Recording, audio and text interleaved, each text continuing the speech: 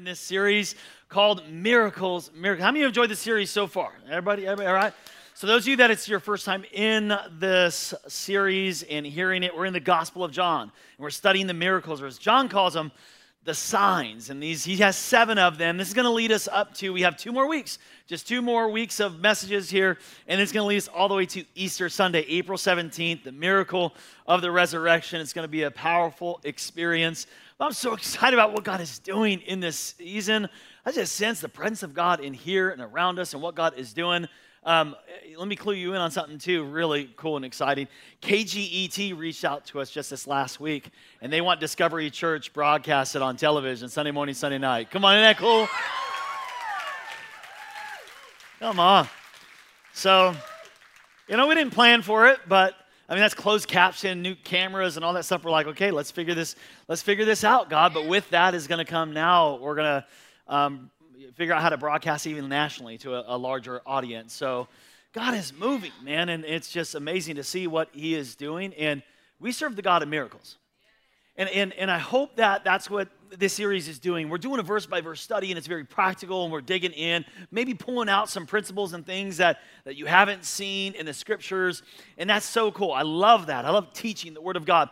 But I hope that in this series that you're stirring your faith, like the song that we're singing about. He's the same God that we serve. He is the God of miracles. And I hope that, yes, you are growing in your word and loving your word more, learning new things. Great, yes. But I hope that amidst all that your faith is growing, that you're believing God bigger. Amen?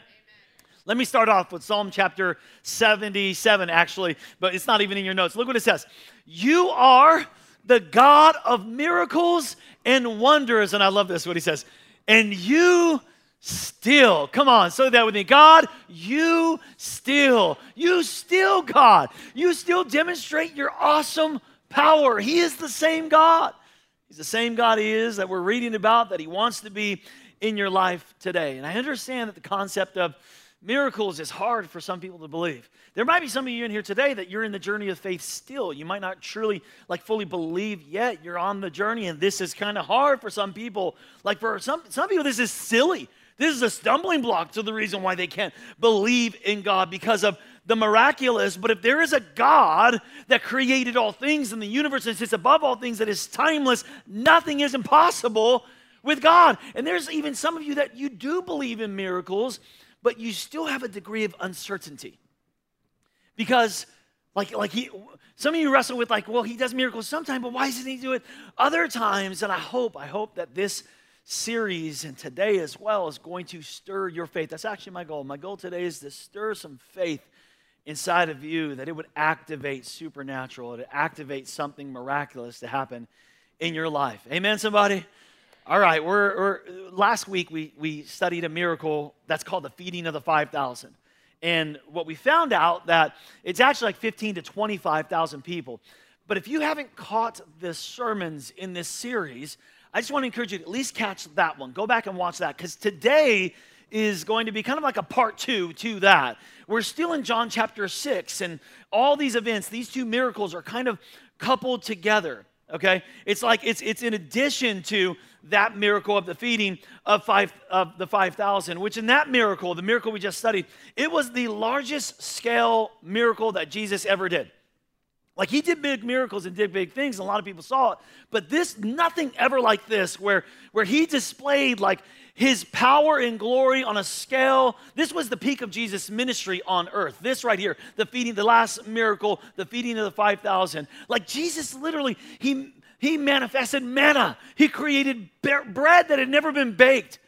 He manifested fish that never swam in a sea, never died, never lived, but it was there for everybody.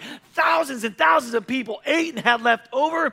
And then we found out last week, but even then, the crowds didn't understand. They didn't learn a lesson in the miracle. They didn't learn the lesson from the loaves, that not even the disciples learned the lesson, because we found out last week that the hearts were hard, that something in their hearts just were not receptive to the message inside the miracle, so they couldn't receive, even though it was a public demonstration, a huge public miracle, the biggest, they couldn't receive it.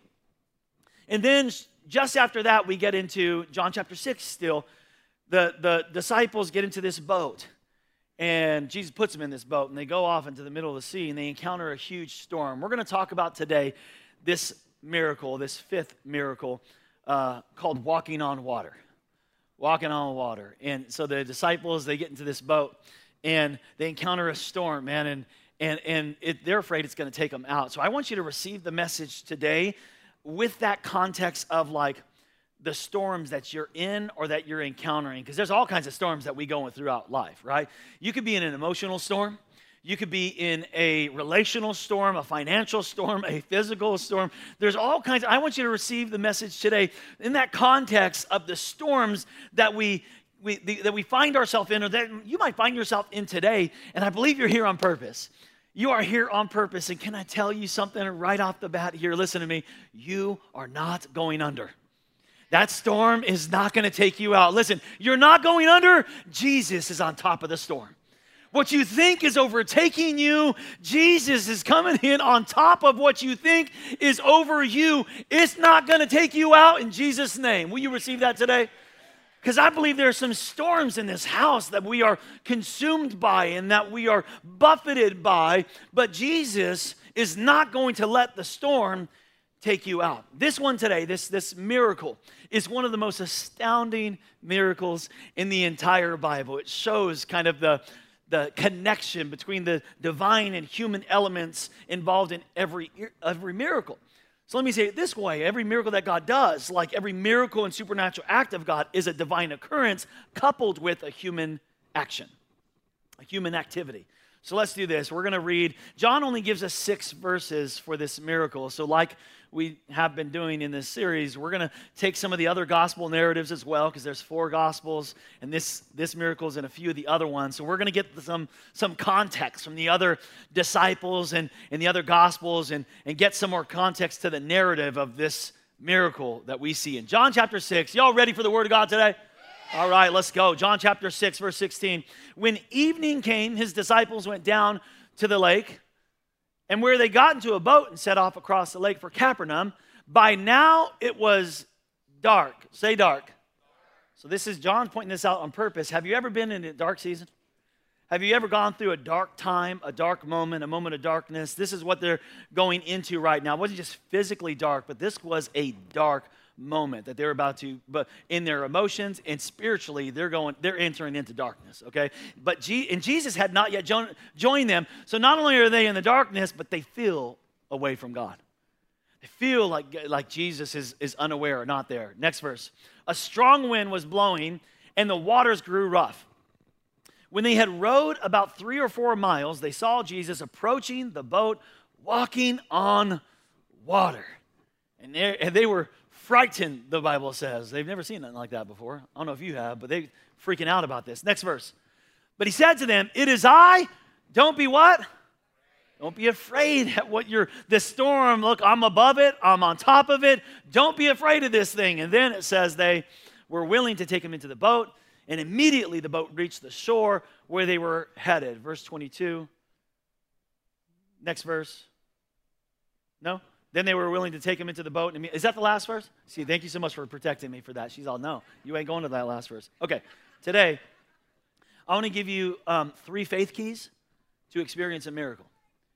3 faith keys to experience. Like if you need a miracle, because you just need to know it doesn't move God when you complain about it, when you criticize, when you moan and groan. It's faith that moves the heart and the hand of God to do the miraculous. We need to increase our faith, and my goal today is just to stir that inside of you, to stir some faith to be increased inside of you. So let me kind of set it up with some of the other gospel narratives here, okay? Because in this time at John chapter 6, Jesus had been traveling and doing a lot of ministry already. And he actually, before the feeding of the 5,000, he had planned on going to rest, like going to a solitary place. But then this crowd started showing up out of nowhere. And the disciples were tired too. They had already been doing a lot of miracles, a lot of traveling, a lot of ministry. And then all this big old crowd comes in, and the disciples go, "Please, we're tired. Send them away." And Jesus like, "No, you feed them. We're going to take care of these people. Even in the middle of our need, we're going to take care of them." So then they take care of all these thousands of people. And then after that, they are extremely tired. And Jesus is ready for his solitary place. He wants to go to be with his Father. He's like, no, okay, I'm done. I need to go recharge. Jesus did that, okay? Jesus went to go be with his Father, to go recharge in his human nature. So he's busy from it. And the Bible says this in Matthew chapter 14, that immediately after that feeding of the 5,000, and they kind of, after that, Jesus made the disciples get into the boat and go ahead of him to the other side. And I was reading this, and I thought it was really interesting that Jesus made his disciples get into the boat. That he literally, listen, he literally put them into a boat and into a situation that was leading them into a crisis. That he made them go through the storm. Like literally, and I want you to know, listen, certain storms are unavoidable. You cannot avoid emotional, psychological, or relational storms. We spend so much energy trying to get out of them instead of asking God to teach us the lessons that we need to learn to go through them. Because at this point of ministry, remember, Jesus has been the one doing the miracles, but now he's maturing them and raising them up. He knows he's not going to be with them forever. They got to be the ones, man, that advance this gospel, that proclaimed Jesus crucified, dead, resurrected. They got to be the miracle workers. So now he's testing them, testing their faith, and giving them more responsibility. And now he makes them go through a storm, because there are certain things you can only learn through a storm. There are certain lessons that you cannot learn on the sidelines or on the shore. Jesus made them get into the boat and get to the other side. So instead of running from that storm, maybe you should ask God, like, what are you teaching me through this storm? He makes them get into the boat and go ahead of them to the other side while he dismissed the crowd, that crowd that was hungry. After he had dismissed them, he went up on a mountainside by himself. So he's up here and they're down here, right? He's on this mountainside and they're down there. And we know they're rowing and they get into, the storm gets bigger and bigger and bigger, and it's tossing them. Fear is gripping their hearts and their minds, and circumstances get worse, and they're consumed by their circumstance. They're consumed by the storm. And the real problem in this is this, that the circumstances consume us so much that we can't see, that we can't believe. And we can't even get to our miracle because of the circumstances of the storm around us. So when we're consumed by our circumstances, there's a few things that happen to us. I want to show it to you in the other gospel narratives that happened to the disciples. Then we're going to get into the faith keys. But I need you to see this, that when we're consumed by our circumstances, there's a few things that happen. Here they are. Write them down. Number one, we feel far away from help. Okay, we feel this way. Like even if there were options available to us, resources available to us, even if there were people available to us, like one text away in the middle of the storm, we feel like we are on an island. And the enemy would even want to tell you and convince you that you're all alone, that you're not there, when in reality, you do have people that are so close, but you feel, your feelings are telling you, no, it's not. You're all alone in this. And so we get consumed and feel so far away from help. Look at Mark's gospel in Mark chapter 6. When evening came, the boat was in the middle of the lake. It was literally at the furthest point away from the shores as it possible. They were alone in the middle of this lake. And look what it says, though. This was at evening. Here they are, and the storm starts. Then it says, shortly before dawn. The literal translation of that is the fourth hour or the fourth watch. And in Hebrew, what that is the time 3 a.m. to 6 a.m. Okay? It's the final hour of the night is what this is. That's when Jesus decided to come out walking on the lake. I want you to see this with me, you guys, that Jesus is on his mountain and he sees the storm from his vantage point, and he waits from evening to the beginning. That translation is the beginning. This is like at the beginning of night. Nighttime came to the last watch. To the final, literal final. He waited until the last watch. You ever feel like God, man, where are you in this? Your timing is just so you know something about God's timing? Listen, God's timing is intentional. God's timing is to teach you to trust. See, when you're in the storm, you want relief. That's what you want. Make it stop. Have you ever been in that place where you're just like, God, please make it stop? make it stop. Please, please. God, I will do anything. Make it stop. I'm just tired of this. This is beating up against me. God, please make the storm stop. We want relief, but God's timing isn't for your relief. God's timing is for your revelation.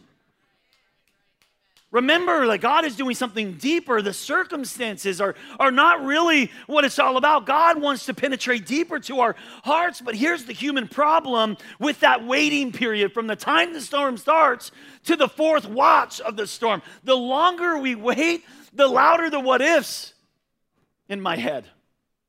Right? Do you know what the what ifs are? You know when you get like, you're beat down by the circumstance or by the trial, and you're like, what if? What if you don't come? What if I never get out of this?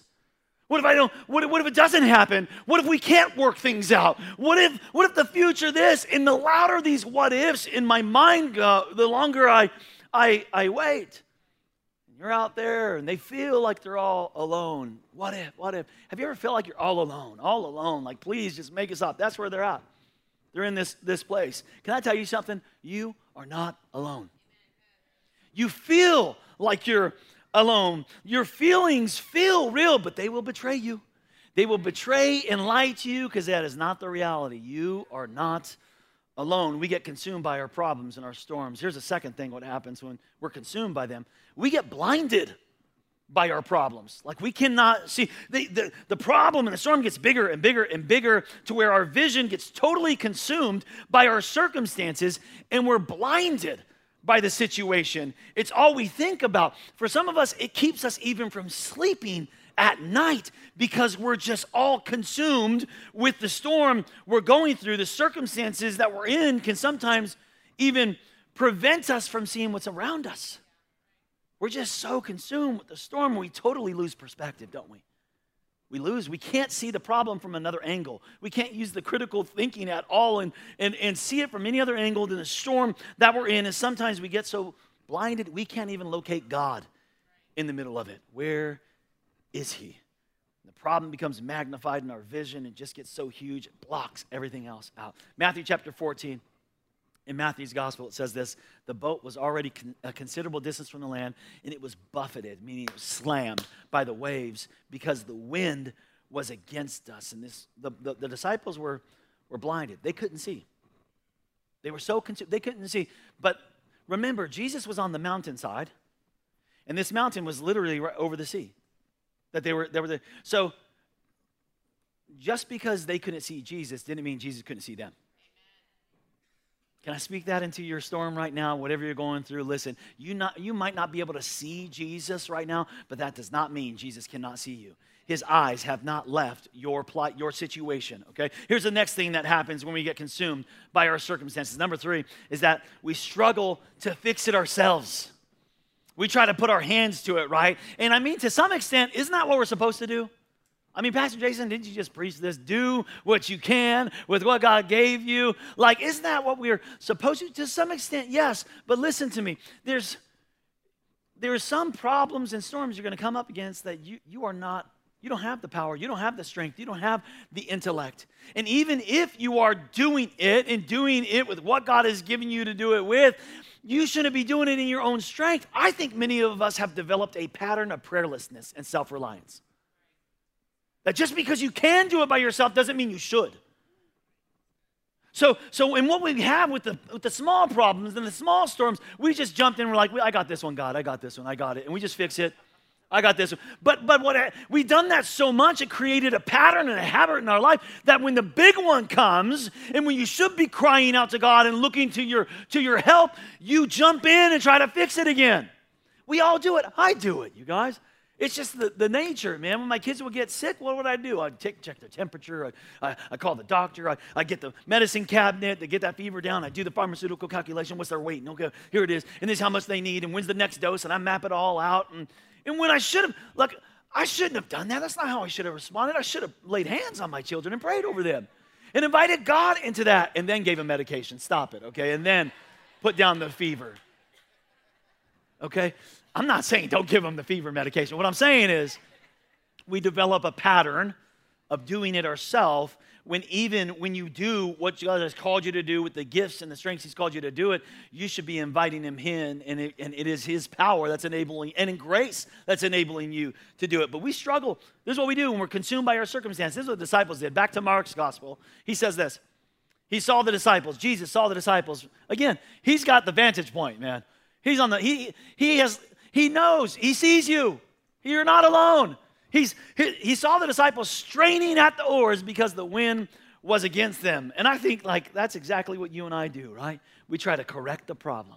We try to fix the issue. We're straining at the oars like the disciples to save their lives. I do that.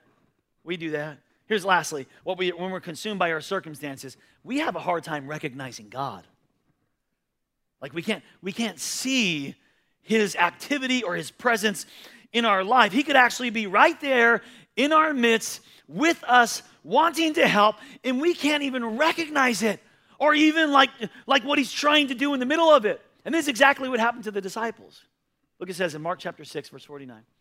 But when they saw him, when the disciples saw him walking on top of the water on the lake, they thought he was a ghost. How terrible, right? Because here they are. They're like already afraid that they're going to die. They're like so consumed by this storm, like we're going to sink from this thing. And then they see a ghost. It went from bad to worse, right? They're like, it's the ferrymen come to take souls to the underworld in the water. Oh my God. And so this is like they can't reckon. This is the same Jesus that was with them just a few hours ago. The same Jesus for years they've been walking with and hanging out with and spending their entire time with.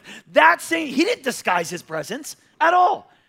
It was the storm that they were so consumed with, they couldn't recognize God coming out. They cried out because they all saw him and they were terrified. They couldn't recognize the Lord. And I think in our problems and in their problem, we're waiting for God to reveal himself in ways that we can understand. And because you can only control what you understand. Like in the storm, you don't want to give up the oars. You don't want to let go of the control. And God is like not going to come to your aid in ways that are always understandable to you. In ways that you always recognize. In the storm, we have a hard time recognizing God. And these guys, they need a miracle, right? They need a miracle. And you may be here today and need a miracle. Listen, God often works in ways that exceed our limitation and our logic and comprehension. You know why? Because he's God. That's why. Because he's bigger than your mind. He's bigger than your comprehension. Jesus was having a conversation with a rich guy at one time in the Bible, and this rich guy responded to Jesus, and he told Jesus, "That's impossible, Jesus," which is sometimes what we say to Jesus. "That's impossible, Jesus." And then Jesus looks to him and the crowd that was around him in Matthew chapter 19. Jesus looked at them and said, "With man, this is impossible, but with God," what? "All things are possible." All things are possible. Listen, miracles are they're not about praying the right prayers. It's not about being the perfect Christian. Miracles are about what happens when you welcome God's presence and power into your life. So if you're facing a dilemma or a circumstance right now and you need a miracle, the great news is this: if you allow him, God can use your pain as a key that can open the door to God's presence in your life, which is what you need for a miracle, the presence of God. So when you need a miracle, you need to activate your faith. Let me give you some faith keys. And this is going to be hard for some of you, but if you need a miracle, what you need is faith, and you got to do this first thing. Number one, you got to open yourself up to the supernatural. You got to open yourself up to it like that God, we serve a supernatural God. You need to open yourself up to things that are they're not understandable or don't fit in your logic. Do you know what God desires to give you? He desires to give you supernatural power. Do you know that? He wants you to walk in supernatural power. Did you know that you can learn to access and operate in the supernatural power of God so that you can overcome any and every obstacle and opposition? That God wants to give you power for that. 2 Timothy chapter 1, verse 7 says this: "For the Spirit that God has given us doesn't make us timid or afraid. Instead, His Spirit fills us with" what? with power. God wants to give you supernatural power. And we forget in the middle of the storm, we're filled with fear, but you got power inside of you. You got a power indwelled by the Holy Spirit. God has given every believer power. Power. And why does God give us power? So that we can walk in victory over every opposition, over every foe. 2 Corinthians chapter 2, a few verses, not in your notes. Check this out. He says, now thanks be to God who what? Who always leads us in triumph in Christ. Not sometimes. God always leads us in triumph. Now, I'm not saying you're never going to fail, but God will even cause those failures, those storms, those pains, the crisis He made me get in. God will always cause that for my triumph in Christ. 1 John chapter 5, verse 4. Look at this. For everyone born of God overcomes the world. Everyone, not some people. Some of you are like, well, this is just mine. I got to deal with this. No. According to God's word, everyone born of God will be an overcomer in this world. This is the victory that has overcome the world, not your strength, not your mind, not your ability. It's your faith. It's your faith that overcomes. Romans chapter 8, verse 37. No, in all these things, we are more than conquerors through Him who loved us. God has given us, according to scriptures, we have been given the power to overcome. And that's why the Holy Spirit reminds us through the Apostle Paul that God has not given us the spirit of fear, but of power. Of power. We have to realize the supernatural power of God might come in packages and processes that we don't understand. God's not going to come in a comfortable way and fit in our little box like we want Him to. And the cool thing about this miracle is John didn't put it in his narrative, in his account of this miracle. But Peter, actually, some of you know the story. Peter actually steps out on that water and walks with Jesus.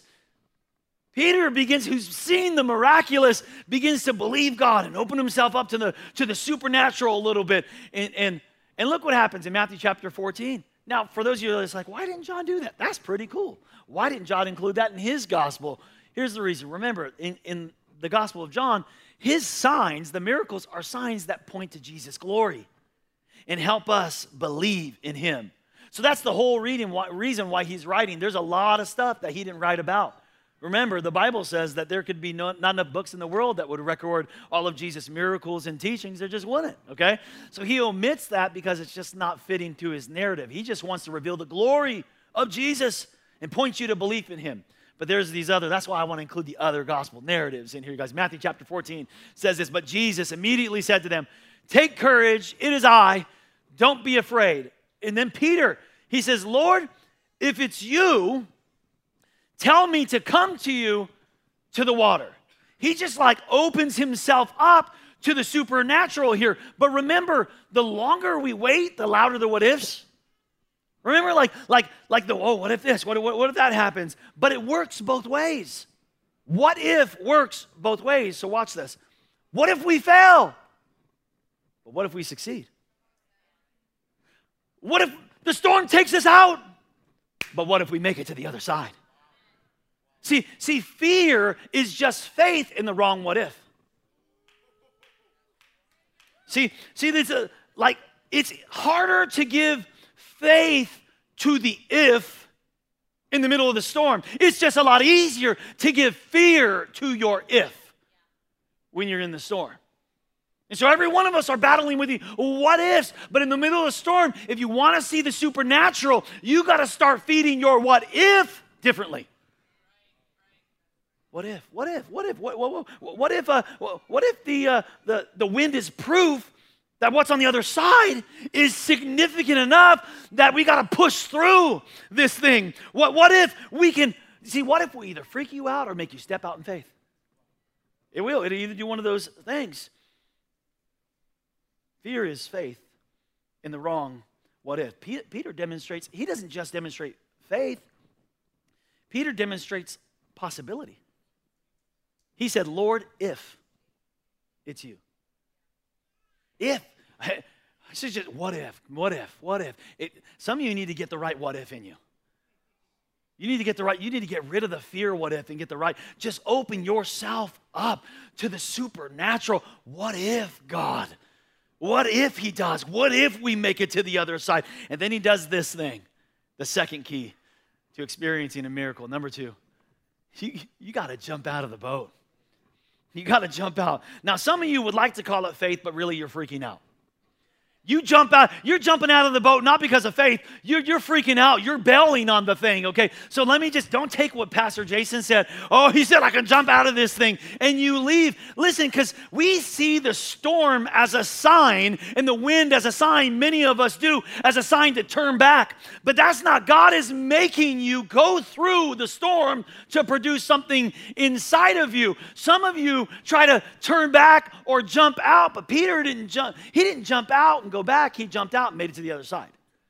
So be careful that you don't misinterpret your storm and turn around on that thing. Sometimes God will take you through the storm because there's only some things he can teach you through the pain, through the crisis, through the buffeting of the winds and the depression and your anxiety and the relationship and your career, and some things he can only teach you when you're battered by the wind. Can I tell you something? The wind may be against you, but the word is for you. The word is for you. The word is with you. But after you open yourself up to the supernatural, you got to jump out of the boat. Matthew chapter 14. He says, what if, Jesus, just say the word. And then Jesus takes him literally and he gives him one word. Come. See, God doesn't give details. He gives direction. Come. Come. Just one word. Come. And if some of you are waiting, like you're waiting for details and you're asking God for details. If that's you and you're in this house and you're waiting for some details, you're watching online, you're waiting for some details, stop asking God for the details and start asking for direction. Just start asking God for the direction, because sometimes God will tell me, say you're sorry. Or sometimes it's just one word, forgive, love, peace. Okay? And some of you are waiting for the confirmation to obey God. Listen to me. The command is the confirmation. Because some of you, God is already, he's not giving you the details that you're waiting for, but he's already giving you the direction. And some of you have already heard the word. You heard the word, get into a group. Serve. Give. That's all. And you're waiting for details to obey, but the command was the confirmation, and he's not going to give you the details of why maybe you need to get into that group, because when you do get into that group, you're going to get the community you've always needed, the support you always needed, the prayer you always needed, the resources going to come through the relationship, and he's not going to give you the details. He's just going to give you the command, and some of you need to take the command and jump. Because you already know. A lot of you already know what he said. It's important to note here, though, that the storm hasn't even ceased at this point. It's still raging. It's still raging. And there he is, stepping out in faith, defying his own thought process. Peter walked on water, jumped out of the boat. Here we go. When you need a miracle, number 3, you need to open up, jump out of the boat. Number 3, keep your eyes on Jesus. Keep your eyes. Peter steps out of the boat, walks on water, but he didn't get far. He began to sink. Matthew chapter 14 tells us that when he noticed how strong the wind was, he became afraid and started to sink. You know, Peter didn't sink because he couldn't walk on water, because he was. He was doing it, man. He did walk for a short while. It wasn't because he lacked effort.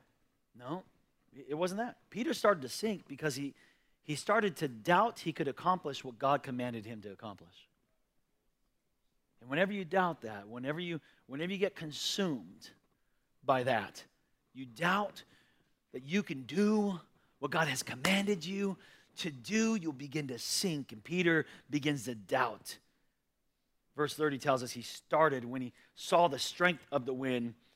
Peter wouldn't have noticed the wind and the waves if he'd been focusing on Jesus.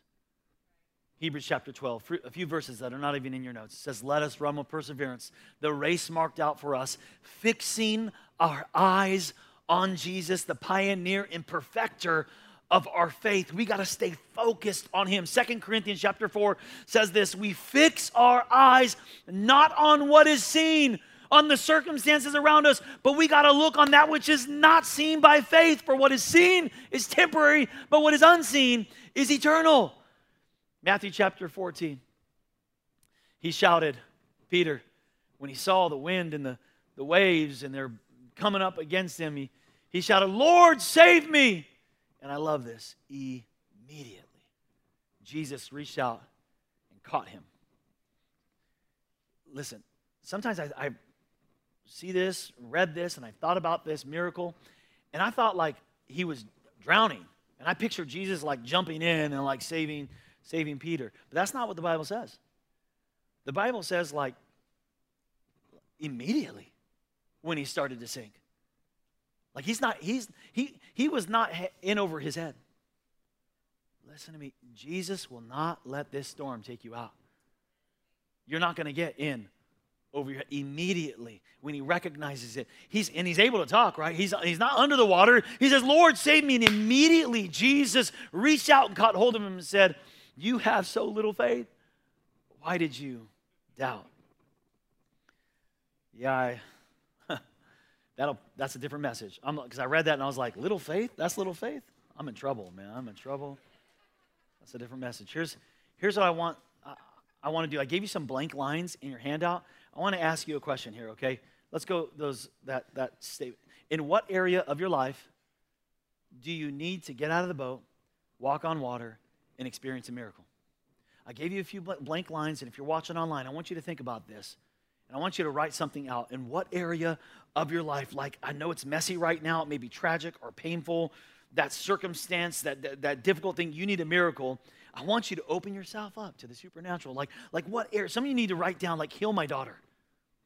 Heal my son, God. Restore my marriage. Restore my mind. Take my anxiety. Take my depression. Take my panic attacks. Break my addiction, God. Restore that relationship. Heal my body. Some of you need a breakthrough, and you need God's supernatural power to do it. And I want to just encourage you to step out of that boat.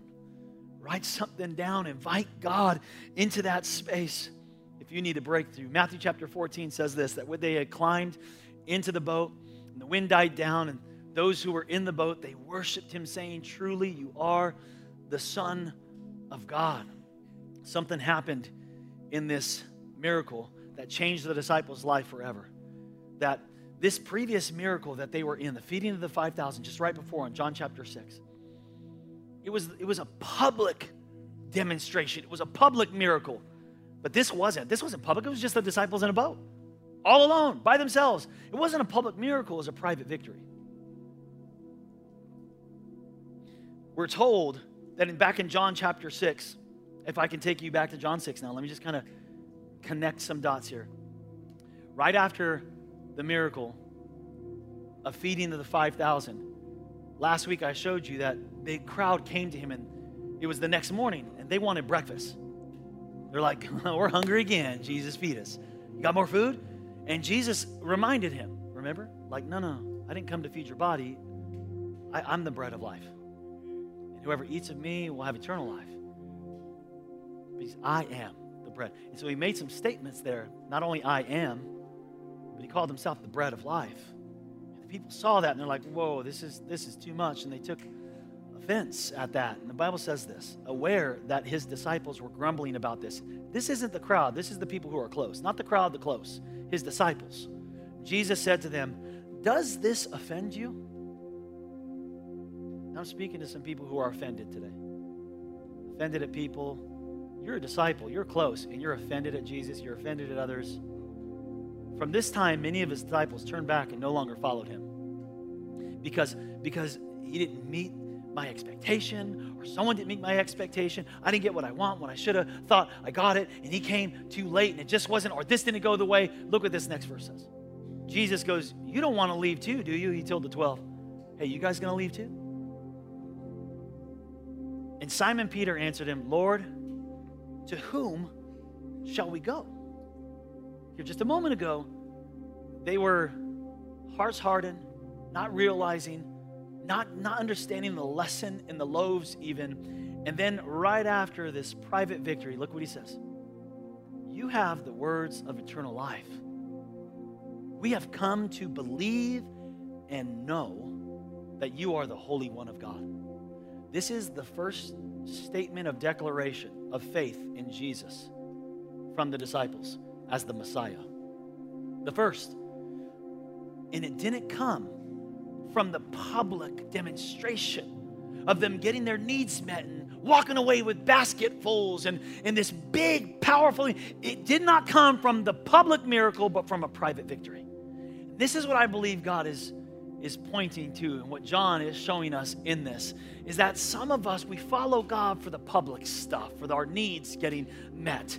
The big, and you come to church and it's the public, but you, listen to me, when trials come and winds come and waves come and when offenses come and you don't get your expectations met when they were supposed to be met, you're going to leave offended. You won't know and believe unless you can get to this place as a disciple of Jesus where it's not a public thing but a private victory, where you invite Jesus into your life, into your boat, where you write something down in faith and say, I'm trusting you, God. I'm trusting you. Not like we trusting you, discovering with my faith and seeing you do big things. No, God, in my life, with my marriage, with my kids, with my healing, so that you can have a story to tell that you stepped out. God caught you. And until that happens, you will never really believe and know that He is the Holy One. It's not the public, big demonstrations of Jesus' power that's going to hold you. It's the private victory when you invited Him into the boat and He calmed the storm. That's what's going to hold you.